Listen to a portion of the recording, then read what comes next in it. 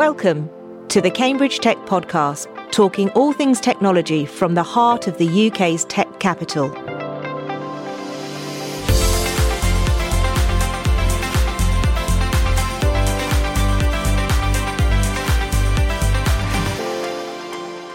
Here are your hosts, Faye Holland and James Parton. Hi, I'm Faye. And I'm James. So, Faye, how's your week been this week?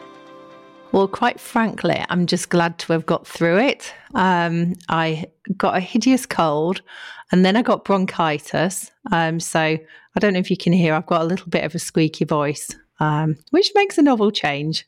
You were all full of beans when I saw you at the beginning of the week, so things went downhill from there, did they? Hey, I'm always full of beans, even if I'm feeling a little bit strange.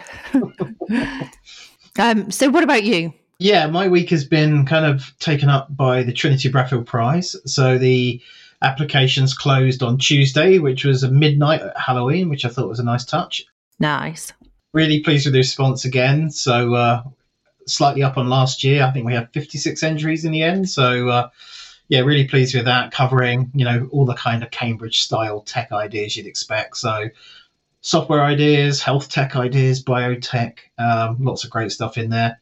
Next stages are our workshops and then shortlisting ahead of the final in January. That's great. And so quite a bit of shortlisting to do again then. Yeah, a lot to work through, but that's a good problem to have. And just some really positive conversations with various tech meetup community leaders who are looking to restart their in-person events. So that's really positive. And some good conversations with our friends over at Barclays Eagle Labs. That's great. Nice to hear lots of things going on rather than me just burying my head in the sand. No, I'm glad you made it for the recording. Thanks.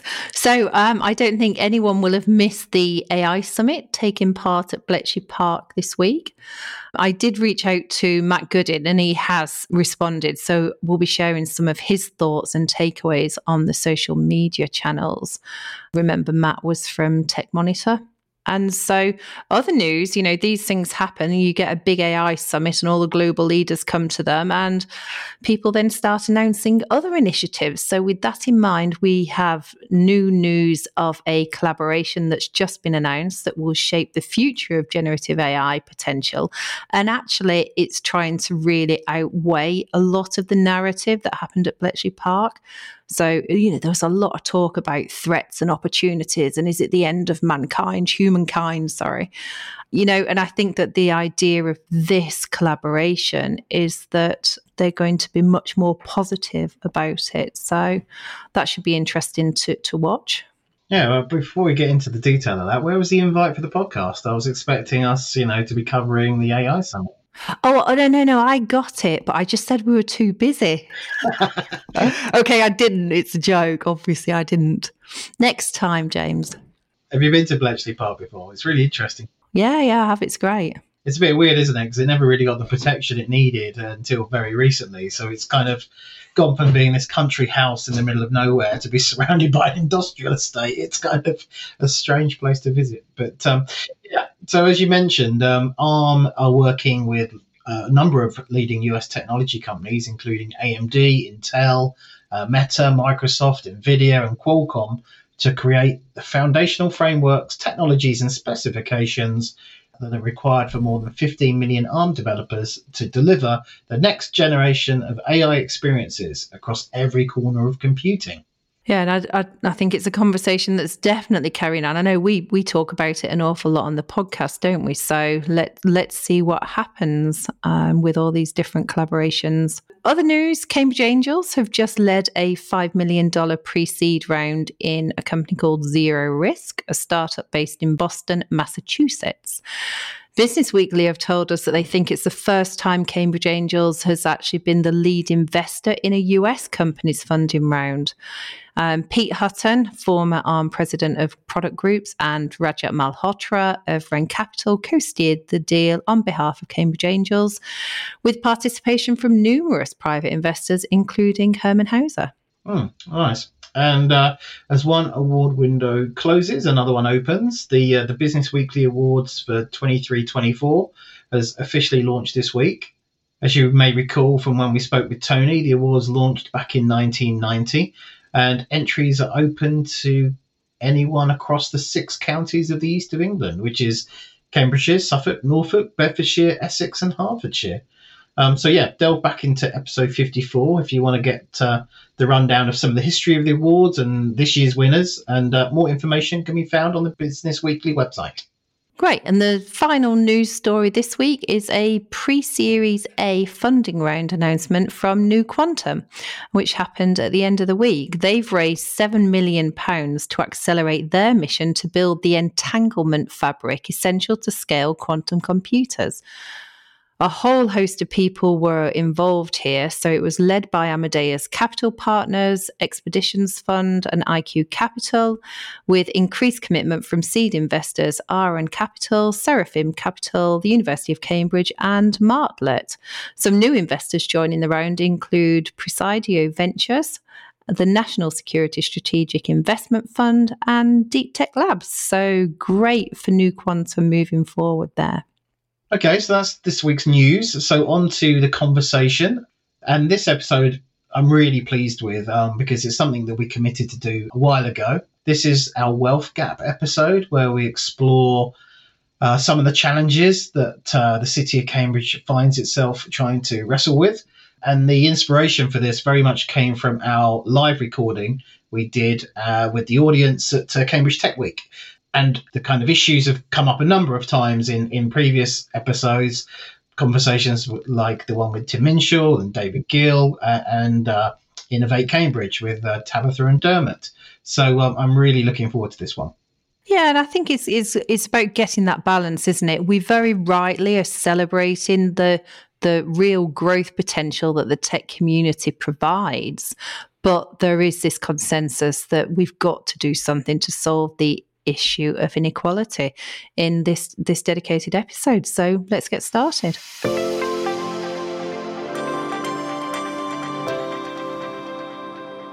So today we have a panel episode, which we always enjoy, but that means there's lots of people around the table.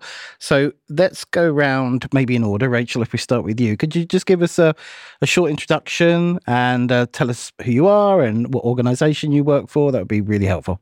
Brilliant. Thank you. Really great to be here with you all today. So hi, I'm Rachel Hales. I am the founder of Get Synergized, which is a business that sparks connections and ignites change. And I guess you could call me the matchmaker, which doesn't mean I do dating. I don't do dating, just in case you were worrying. But I do bring together the business and non-profit sector to drive meaningful and social change. And I do that through three ways. I work and do consultancy with businesses.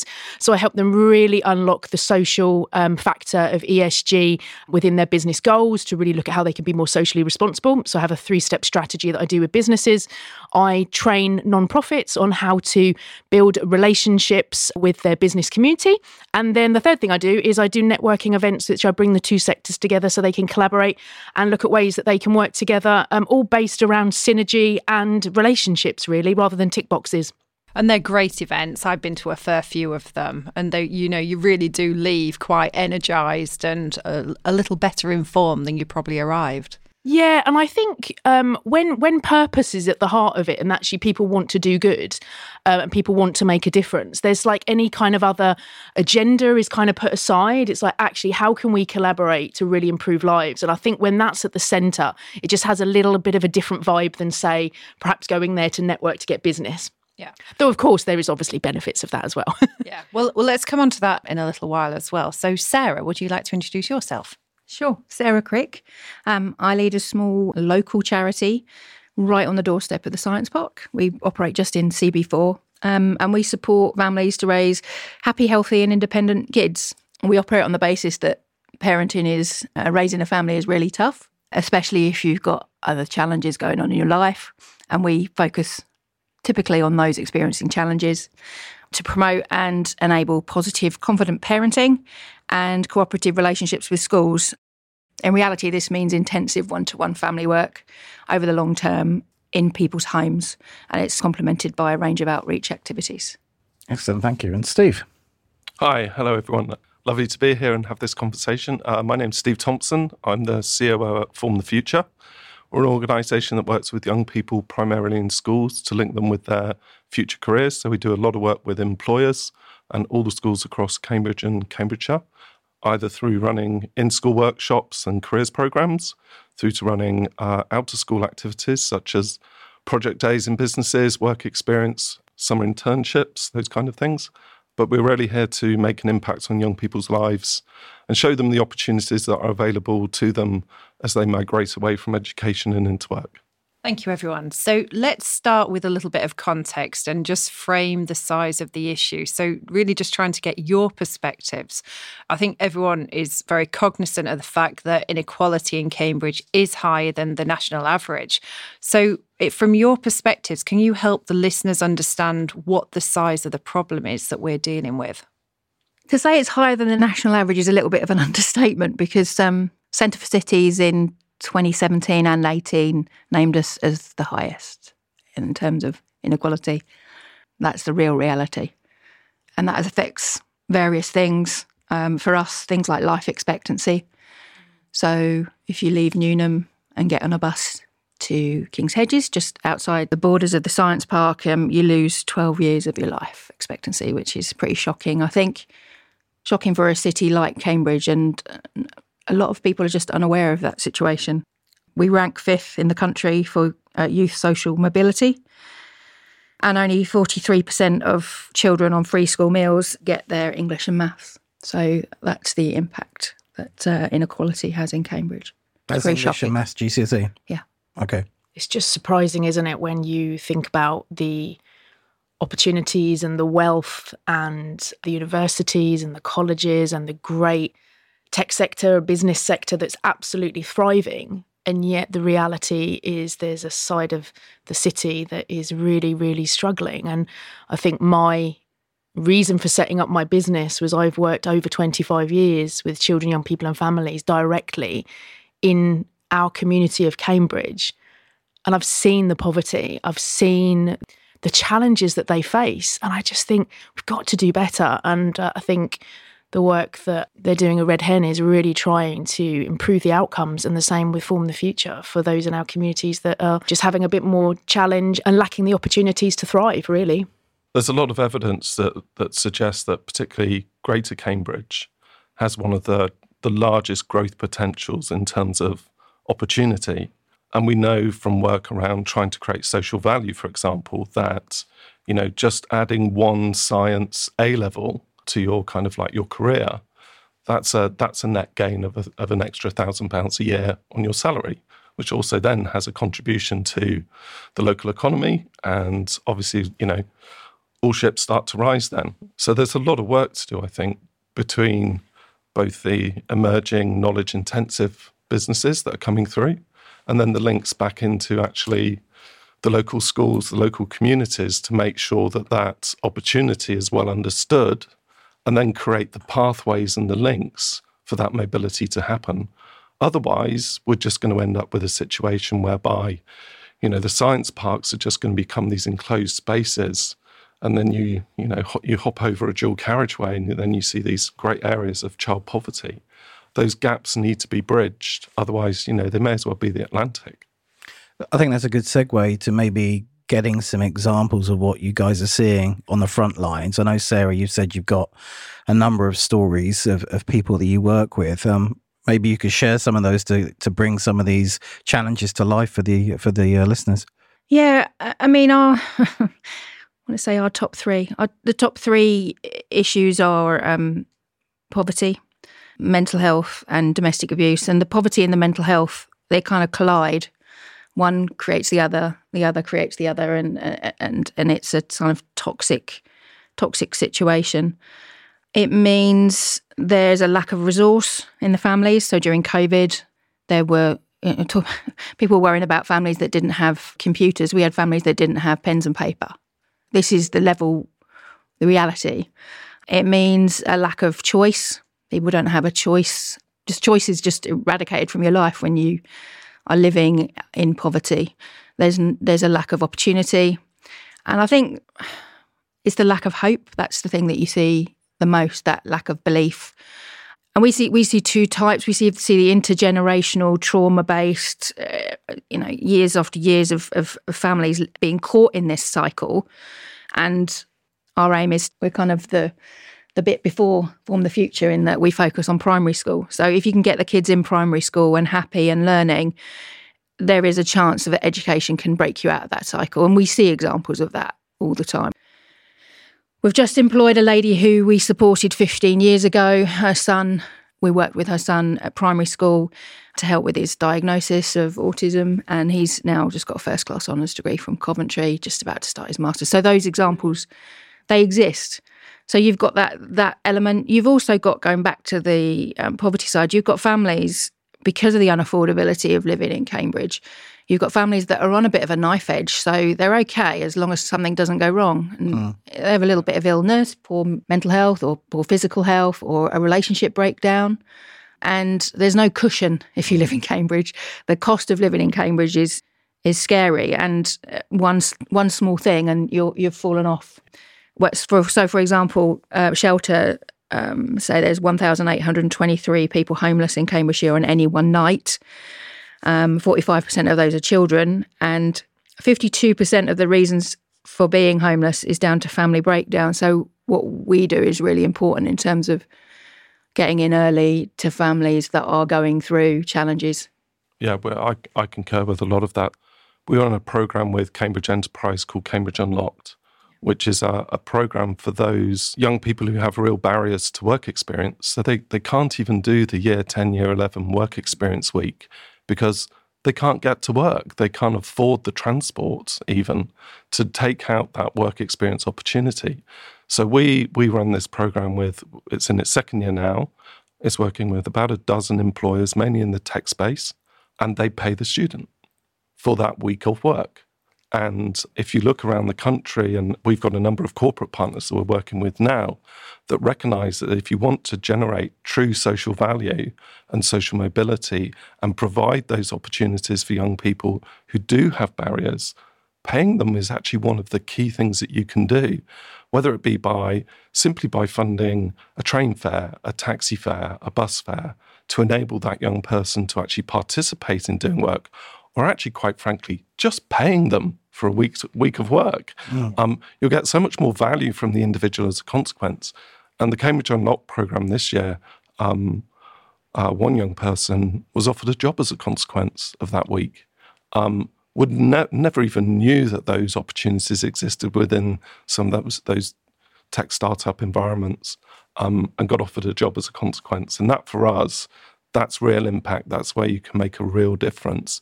And so when we talk about families that literally are living month by month by month in terms of the ability to just live, I think it's up to employers to actually look at that seriously and think, well, if I am going to offer work experience opportunities to young people, the least I could do is pay them for their work. Yeah. And I think that's a really important step forward. And I think we've seen that in the undergraduate space now, where there used to be the internship that you would do over the summer for free. And that's gradually, over time, has become unacceptable. Yeah. And I think we're now starting to see that drift into the post-16 space, whereby employers, have to engage in a much more socially conscious way with young people. So a similar question to both Sarah and Steve. Sarah, how are those families that need intervention flagged to you? What's the process of how they get onto your radar? And then a similar question to Steve: how are the young people selected for the Cambridge Unlocked programme? So our main source of families is through our partnerships with primary schools. So we've worked with primary schools in North Cambridge for 25 years. Teachers, TAs, playground staff, they see children more than anybody else. Doctors don't spot problems because they see them once in a while. It's school staff. Mm-hmm. So that's how, something just doesn't seem right, or sometimes it's really obvious, but sometimes it's quite subtle. And that's where we come into contact with most families. And most recently, we've now started a partnership with 100 Houses, social housing. So the housing officers, when they are now able to refer families who are in need to us as well. Okay. So we take the programme into schools. We actively promote the opportunities to all young people. We take an inclusive approach to start with, that there are opportunities for everyone. And then we work with the careers leads in schools and some of the teaching staff, some of the principals and head teachers to actually present these unique opportunities in a very bespoke manner to the school and say, okay, do you have a student that maybe is on free school meals, or maybe there are some challenges at home, some neurodiversity issues, those kind of things that we say, okay, if they have an interest in a certain subject, then maybe this might be an opportunity for them to explore. Or perhaps, the careers lead will know which students missed on the Year 11 work experience, for example, and be able to pinpoint those and offer them that opportunity.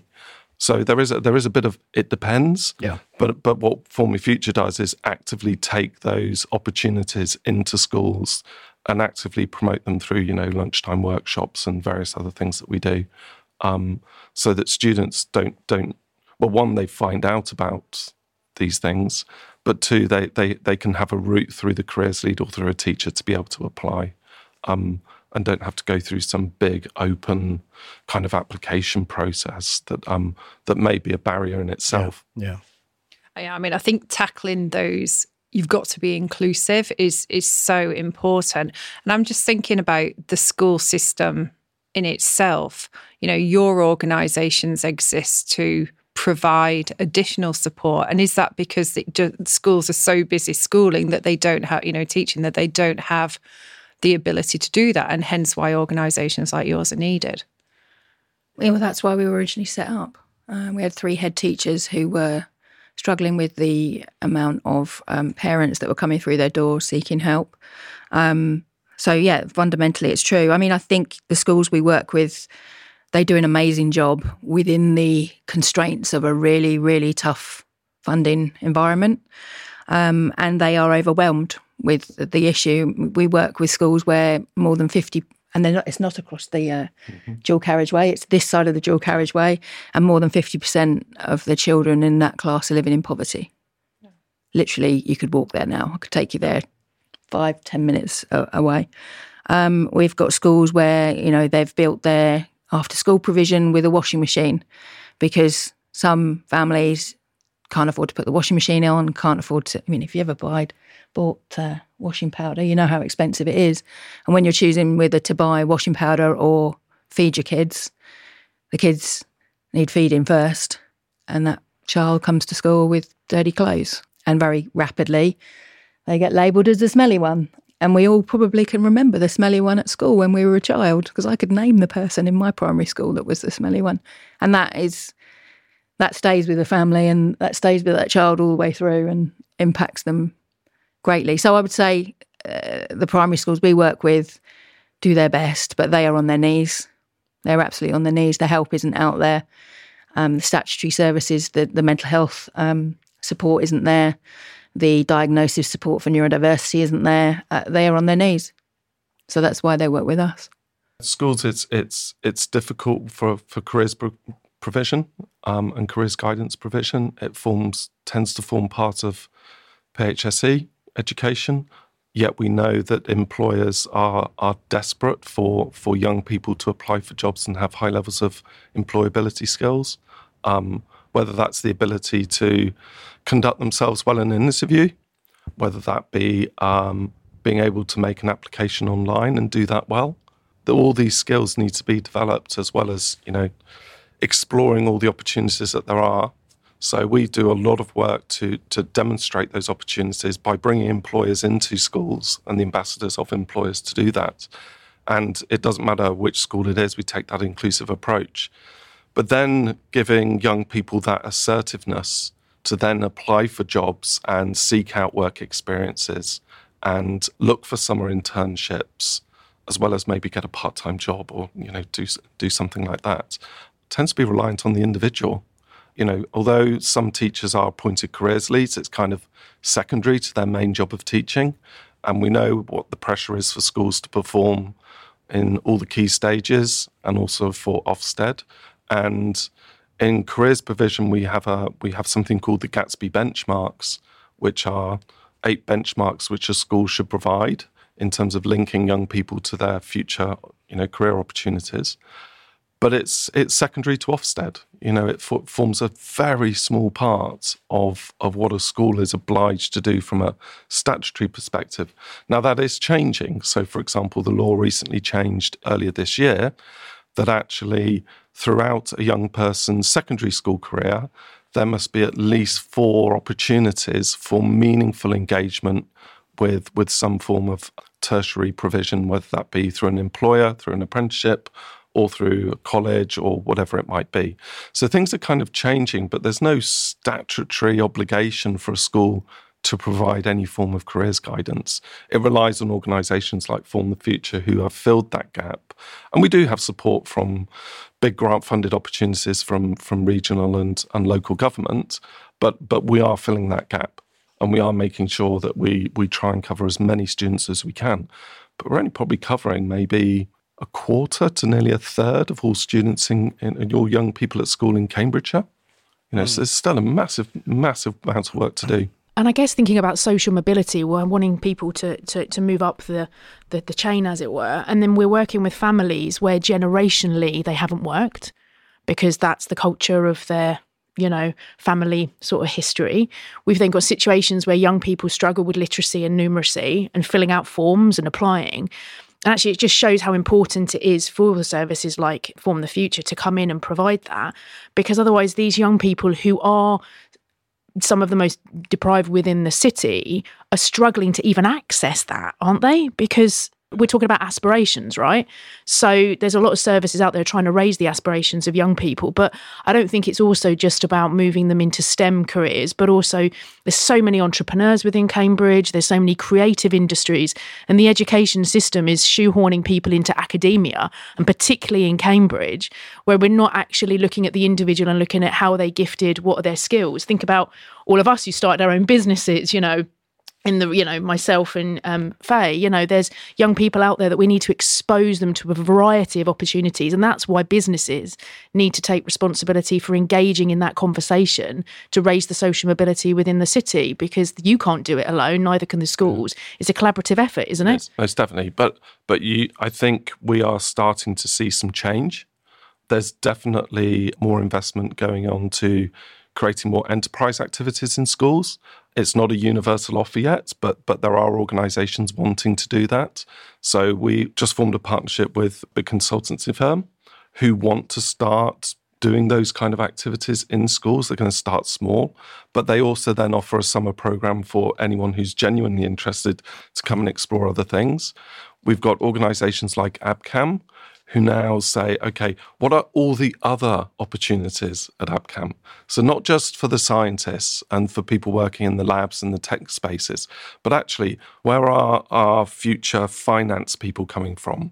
Our HR people, our administrators, our legal team, our facilities managers, because you can have all this wet lab space being built in Cambridge, but you're going to need facilities managers to run those. Where is that population of future employees coming from? How are you going to build these things? Because we've got, there's people going into the construction sector, people being carpenters, people being plumbers. I mean, that's an interesting huge one. Shortage. There's a residential homes developer that now has on site, whenever it's building over a certain level of homes, will put in an education centre to actually draw local people into apprenticeships and training, etc., for those. So that actually, whilst they're building the properties, actually drawing in the young people into learning those trades and getting onto those career steps. So I think it is changing. I think that comes from the S in the ESG. Yeah, well, I'm seeing more businesses now looking to recruit people from disadvantaged backgrounds actually as part of their recruitment process, and thinking, how are we making our legal firms, our accountancy firms much more accessible to people to feel that they can actually do that career? Or people like the Howard Group. Yeah, brilliant. With their Future In, yeah, which is the programme of bringing in absolutely to construction. TTP have this wonderful tool that they use in their recruitment, which is a contextual recruitment tool. And what it does is it looks at your qualifications and it puts them in context of where you grew up and the school you went to. So rather than just look for all the A-star students and recruiting those, they will look at those students with Bs and Cs and look to see, well, what was the school that you actually got that B in?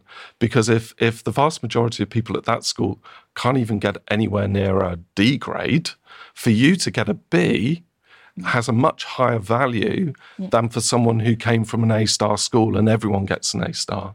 And that shows something about that personality. So these recruitment tools are really useful for helping to pinpoint those elements of social mobility. Supercomputing is becoming an essential tool of life sciences and pharmaceutical research. And increasingly, computing hardware is moving off-premise and into industrial-scale data center facilities or the cloud. Operating award-winning data centers close to Cambridge, KO Data is proud to host Cambridge One, the UK's most powerful supercomputer, accelerating health research that spans medical imaging, genomics, and drug discovery. With computing power and space available immediately and excellent connectivity to Cambridge's research parks and the cloud, KO Data is ideally placed to support advanced computing organisations of all shapes and sizes. Get in touch today at kodata.com/contact. We've started to work with Alex and Sam at Ignite to Inspire. What really interests me there is the fact that they're using entrepreneurship as a hook. Because, you know, working with those young people that are maybe in danger of falling out of mainstream provision, they're probably unlikely to be academically successful in the traditional sense of getting qualifications. But, you know, obviously we're lucky to work with tech startups on a daily basis. And really there's no barriers just starting your own business. It doesn't obviously have to be tech. It could be anything. But, you know, to your point, Rachel, about corporates looking to hire people from challenging backgrounds, the system in general, though, is very much set up to paper sift people out of processes because obviously there's so many people looking for work. You're going to be sifting through on degrees and qualifications and experience. It's so hard for kids that don't have the paper to get through that process, which is why I think there's something really interesting to tap into from go create your own job, go create your own company. You don't need to go and get a job. I think in general, there's a problem in Cambridge in that we've got a hollowed out economy. So you're either earning lots of money and doing really well in a tech job, in a farmer job, in the university, or you're on 0 hours contracts, struggling. And it's the same with the housing. You know, it's not going to be very long now until, in order to live within the city, you've either got to be a millionaire to buy a house or live in social housing. That whole middle piece, which will include the entrepreneurs, the builders, the jobs that were out on the streets during COVID, the people that were emptying your bins, teaching your kids, nursing you in hospital, those people make the city work. If those people can't live in the city will stop working because someone's got to get you to your £1 billion job or your etc. Well, that's a good segue, I think, into the next topic, which is, I think the genesis of this conversation was from our live panel that we did at Tech Week, where this, you know, subject came up as a major issue, and we kind of took that action to go away and bring this conversation together. So obviously we talk about Cambridge Tech on a weekly basis on the podcast. So we'd love to get your opinion on the tech sector in Cambridge, because clearly it's been a contributor to the gap, you know, very highly paid and highly skilled jobs, which is pushing wage inflation and house pricing and everything else. So what's your opinion, both good and bad, on the role of the tech sector in Cambridge? Maybe, Rachel, we start with you, as you do so much work with, well, any sides of organisation. I think it's great. I think it's great that we're bringing so many opportunities to the city. Fabulous. I don't particularly have a problem with that. What I struggle with is when businesses are choosing to come to Cambridge and to grow their work here or start here, they're not really perhaps taking in the wider ecosystem of where their employees maybe live or work. And they're not really thinking about the responsibility and the part that they can play in the city. And my role as a consultant is really helping every business within Cambridgeshire, but I work across the UK, to really think, if we're going to come here and prosper, how can we also purposefully give back to the communities that serve us and that we live and work and that our employees live and work? And we know that for businesses that address their social responsibility, they differentiate themselves from their competitors, they attract talent, it's good for business. But actually, it should be ingrained in the fabric of a business in the way that they do business responsibly. And I guess my challenge to the tech sector is, where are they giving back to the community? If they are bringing wealth and they're being prosperous, brilliant. But also there's another side of how can you actually balance that as well? So that would be my thoughts really on that.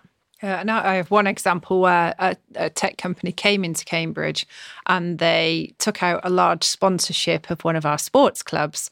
And that's great. They choose to do that. It's about raising their profile. So I had a conversation with them about, and what are you actually doing to support that community? And it was like, nothing.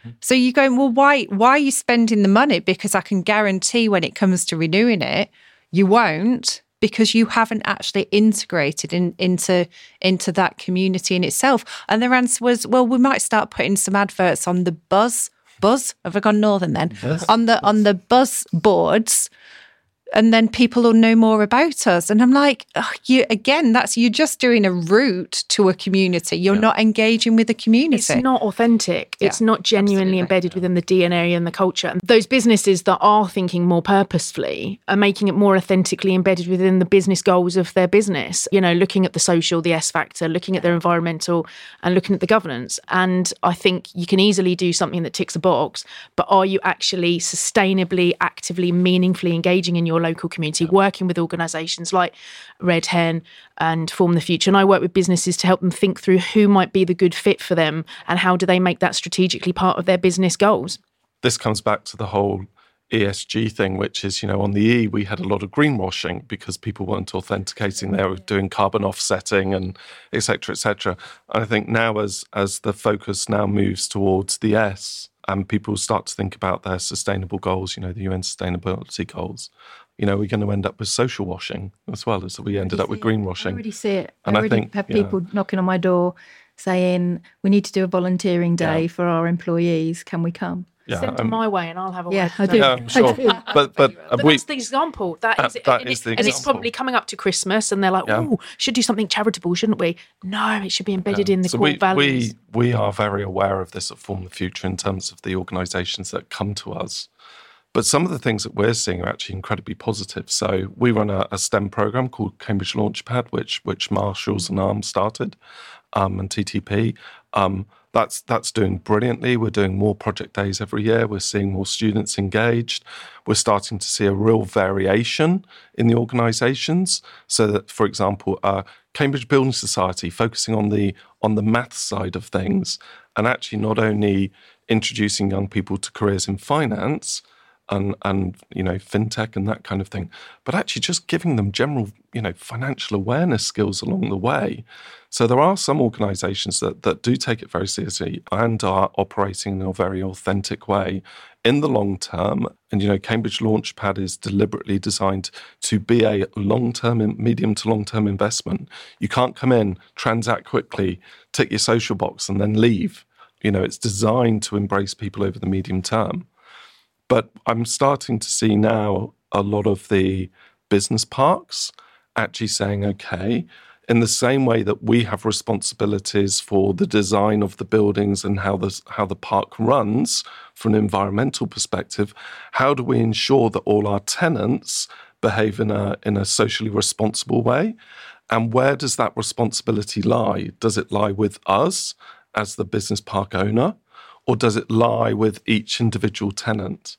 And some of the models that are coming through from the States, for example, would suggest that actually often it is the owner of the business park that takes the lead because they realise that actually they cannot operate in a town, in a city, in a county or region, having these large footprints next to communities without understanding the place that they then have within that community.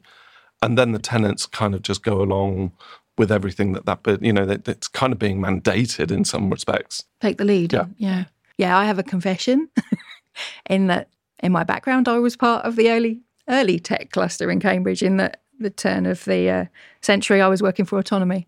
So Autonomy, the organisation, first internet billionaire, valued higher than British Aerospace at some point. So absolutely, the tech cluster is in my DNA, and I experienced it at its birth. And my experience now with the tech cluster being very kindly hosted within the Bradfield Centre on the Science Park is the people that work in the tech cluster in Cambridge are horrified when they learn about the inequality in Cambridge. Most people don't know about it. Yep. A lot of people come to Cambridge for their jobs and they don't see it. And why would they? It's kind of hidden. Unless you come out of the Science Park and turn the wrong way a couple of times, you will have no idea it exists. And when you tell them, they're absolutely mortified and want to do something about it. And there are lots of organisations out there, probably coming on to your next question, who once they find out, want to do something. And that's where Rachel's network and skills often comes in terms of that matchmaking. So my opinion of the tech sector is really positive. I think it can play a big part, actually, and be that leading light and show some of the, shall we say, more traditional and long-standing industries in the city the way forward. Yeah, I agree with you. I think in defence of the tech sector, it is that they don't know. And I spent years working on the Science Park, and I would come on the Science Park and I'd do my job. I actually didn't do any networking. I didn't go out there. I didn't speak to people. I just did the job that I was paid to do. So I think it is the more that we can open people's eyes to this, the more I think we can collectively do a difference. Has released last month its new social mobility report, and you can actually now go into the data. So before it was just a paper report, you can now go into the data. And although it's regional-based information, this region has the lowest index of what they call promising prospects. So this is basically saying that even though Cambridge has got this fantastic opportunity in terms of growth organisations and new jobs, for the region, it's not that at all. It's completely the opposite. And I wonder whether, as you say, the organisations that are here and either come here or start up out of the university, etc., are really aware, and whether Cambridge is just this bubble that's just kind of like just gradually inflating. I don't know. The data's there to support the argument, and maybe we just need to make more organisations aware of exactly what the truth is.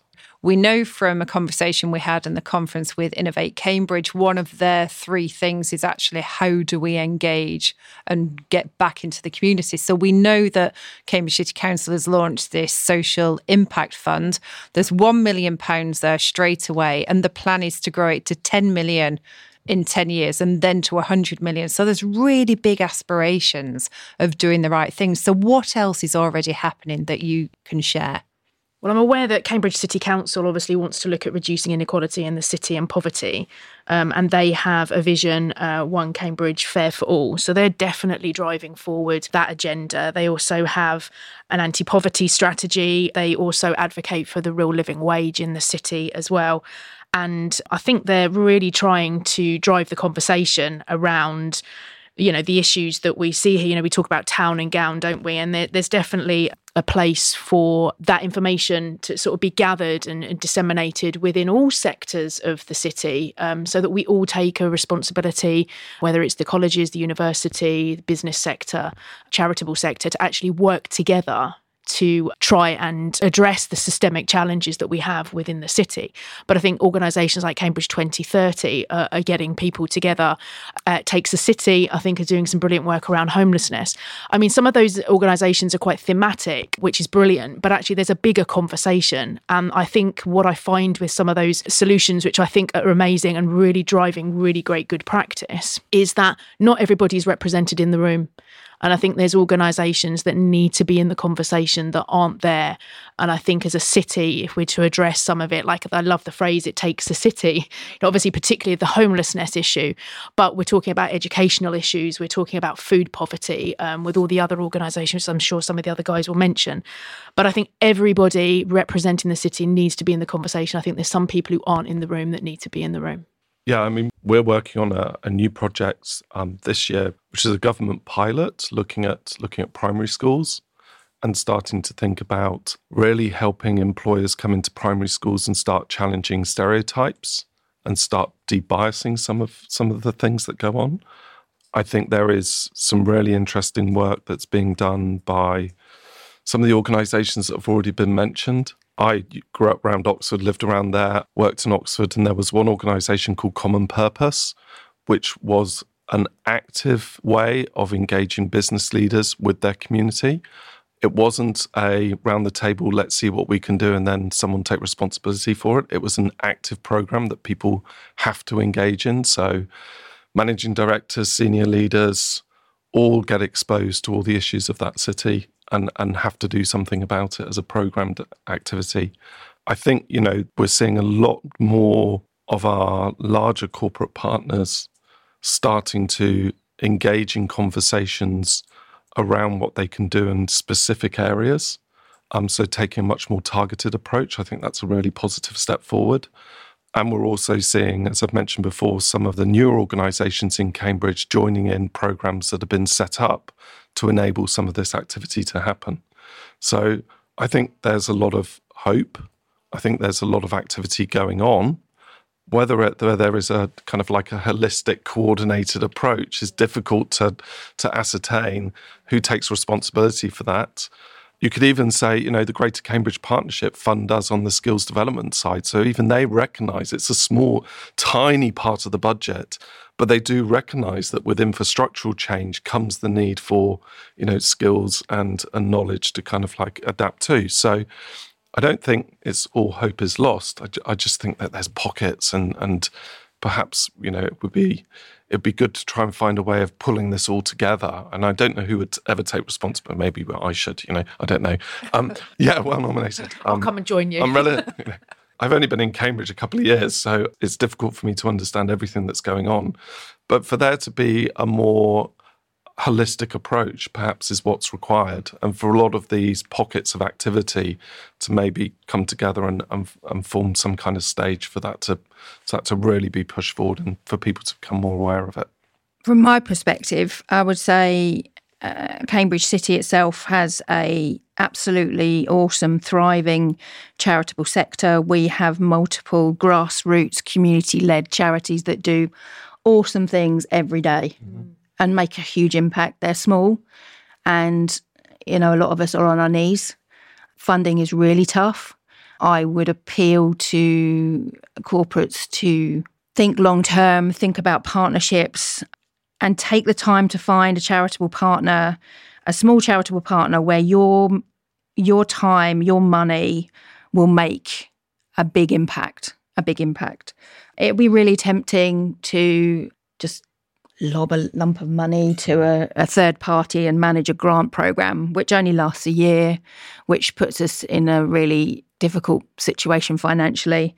I would say invest, and the smaller charities like ourselves are, if you think about the tech sector, you're small sometimes, nimble, responsive, able to act fast. And small charities out there are doing exactly that. And find your match. Find a small organisation that is trying to grow. Join the trustee board. I'm desperate for trustees that know how to grow an organisation and get us through, that investment side. There are so many parallels between starting a tech startup and running a small charity, and where's your funding going to come from? Where are you going to get the best staff? How are you going to keep the best staff? And there's a lot of alignment. I think when I first moved into the charitable sector, I thought it was all about the big corporates and going to get a Charity of the Year agreement in the big corporate. But actually, our biggest success has come from working with small to medium-sized organisations that are also nimble and responsive and want to make a big impact.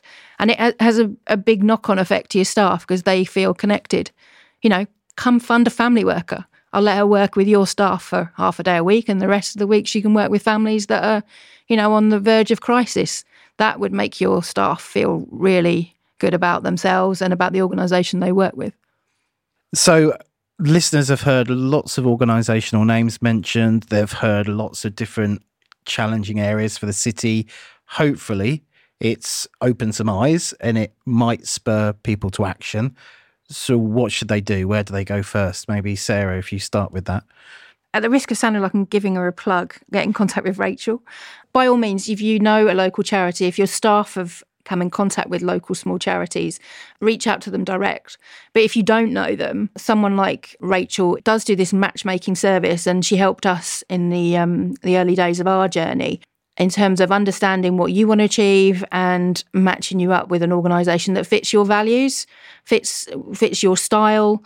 Like I say, if you don't know any organisations, that you're happy to just knock on their door and ask. If that doesn't work for you, there is a great route through Rachel. Yeah, and I would say, I think we talked a lot about the danger of businesses coming in very short term. And what we're talking about is long term. We're talking about sustainability. We're talking about really adding value to the charitable sector as a business. And I think that ties in with building your strategy around how you're going to drive your social value, your social impact, your social responsibility. And that's what I do with businesses. And I have a 3-step process that I work with them to really embed it within the culture and the DNA of your business goals.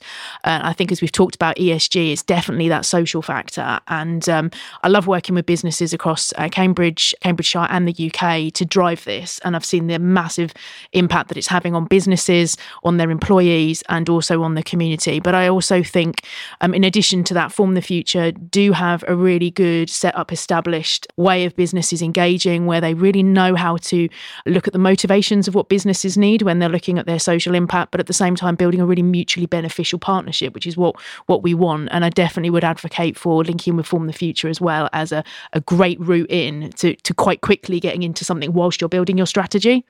Thank you, Rachel. That's a free ticket to our conference. Just sold then. That's great. I know. Well, one of the things I think is really important is you are a charitable organisation. You're going to work with businesses. You really need to make sure that you're able to provide back a really good experience for the business. I think that's really, really important, which is why I train charitable organisations on how to meet mutually beneficial partnerships and add value both sides. So it's very important. If organisations are interested in working with young people and thinking about their future careers and prosperity, then we have a number of programs which, you can start tomorrow, whether that be coming to work on all our careers workshops that we run in schools with using your volunteering hours and become an ambassador for your company and offer that inspirational opportunity to a young person, either in a workshop or running a mock interview, that kind of thing.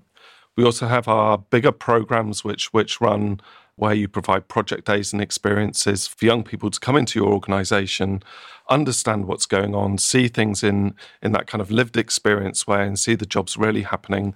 Got a big STEM programme called Cambridge Launchpad. We then have all our other work about enabling young people to take work experience opportunities, summer internships, all those kind of things where you can actually embrace young people, give them a decent amount of time in your business and organisation, whether you are large or small. Pay them, hopefully. That would be lovely if you could do that for their time. And then we design bespoke things too. So we help organisations, a bit like Rachel, to kind of like, actually, what are you trying to achieve? What is it that you want to attain within your organisation? And that may be something that actually not only is creating some social value and some social impact, but actually has benefits to your employees too.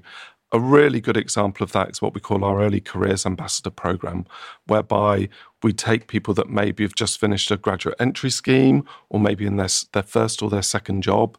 We give them some presentation and communication skills so that they can go and work with young people, mentoring, doing other activities. And what we find is that they come back into their organisations with improved communication skills, improved presentation skills, a sense of accomplishment, a sense of achievement, and that just pervades throughout your organisation. So it goes both ways. I think another organisation that is worth businesses getting involved with and looking up, you can check them out online, is Cambridge 2030, where there are conversations around getting the public, private and non-profit sector together to try and drive social change in Cambridge. So if you are a business wanting to be in that conversation, I definitely would recommend checking them out. That's great. There's so many ideas there for people just to get started with that conversation, which is really important. So thank you very much to Rachel, Sarah and Steve. Thank you. Thank you.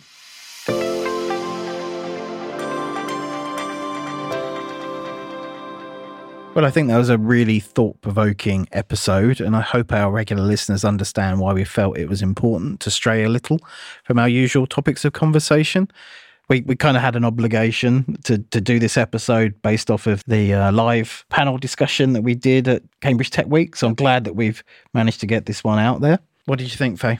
I mean, I thought it was really interesting. You could go into so much detail about lots of the things we talked about. I have to say there was one thing Sarah said that really resonated with me, because I've been going a different charity each year, but actually that's not their advice. Their advice is really pick a charity and really invest in that charity. But I think it's just another example that as a business owner, it's really hard to choose and to pick. So, you know, I would definitely advocate one of the last calls to action, which is talk to Rachel, because I have, you know, in the past, and I've gone to a networking with purpose events, and they are really, really beneficial. So I thought it was great. Yeah. And, you know, on that point, what are we doing to help at the podcast? Well, we're doing the adverts, aren't we? So from the anniversary episode with Simon Thorpe, we started putting in a charity advert at the end of each episode. So hopefully listeners have been picking up on those, and maybe there's something that will spark interest by running those. So we're happy to take as many people as possible, aren't we? Yeah, and we're also plugging our chosen charity of each week on social media as well, which hopefully gives them a boost. So, yeah, get in touch. We're open for people to contact us at info@cambridgetechpodcast.com.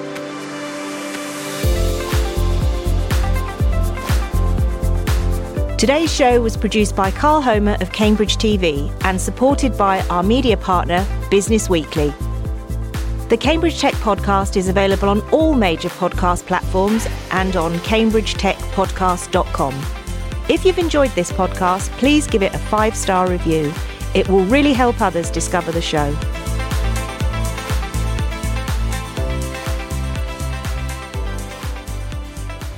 If you are a startup looking to grow in Cambridge, the Bradfield Centre offers a range of flexible membership packages which put you in control of your office and home working mix. There's a vibrant, collaborative atmosphere, on-site cafe, plenty of green outside space, and regular member social events.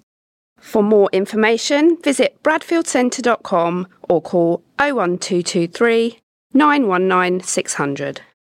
Cambridge Science Centre provides children and young people with positive community-based STEM experiences to raise aspirations and illuminate STEM careers.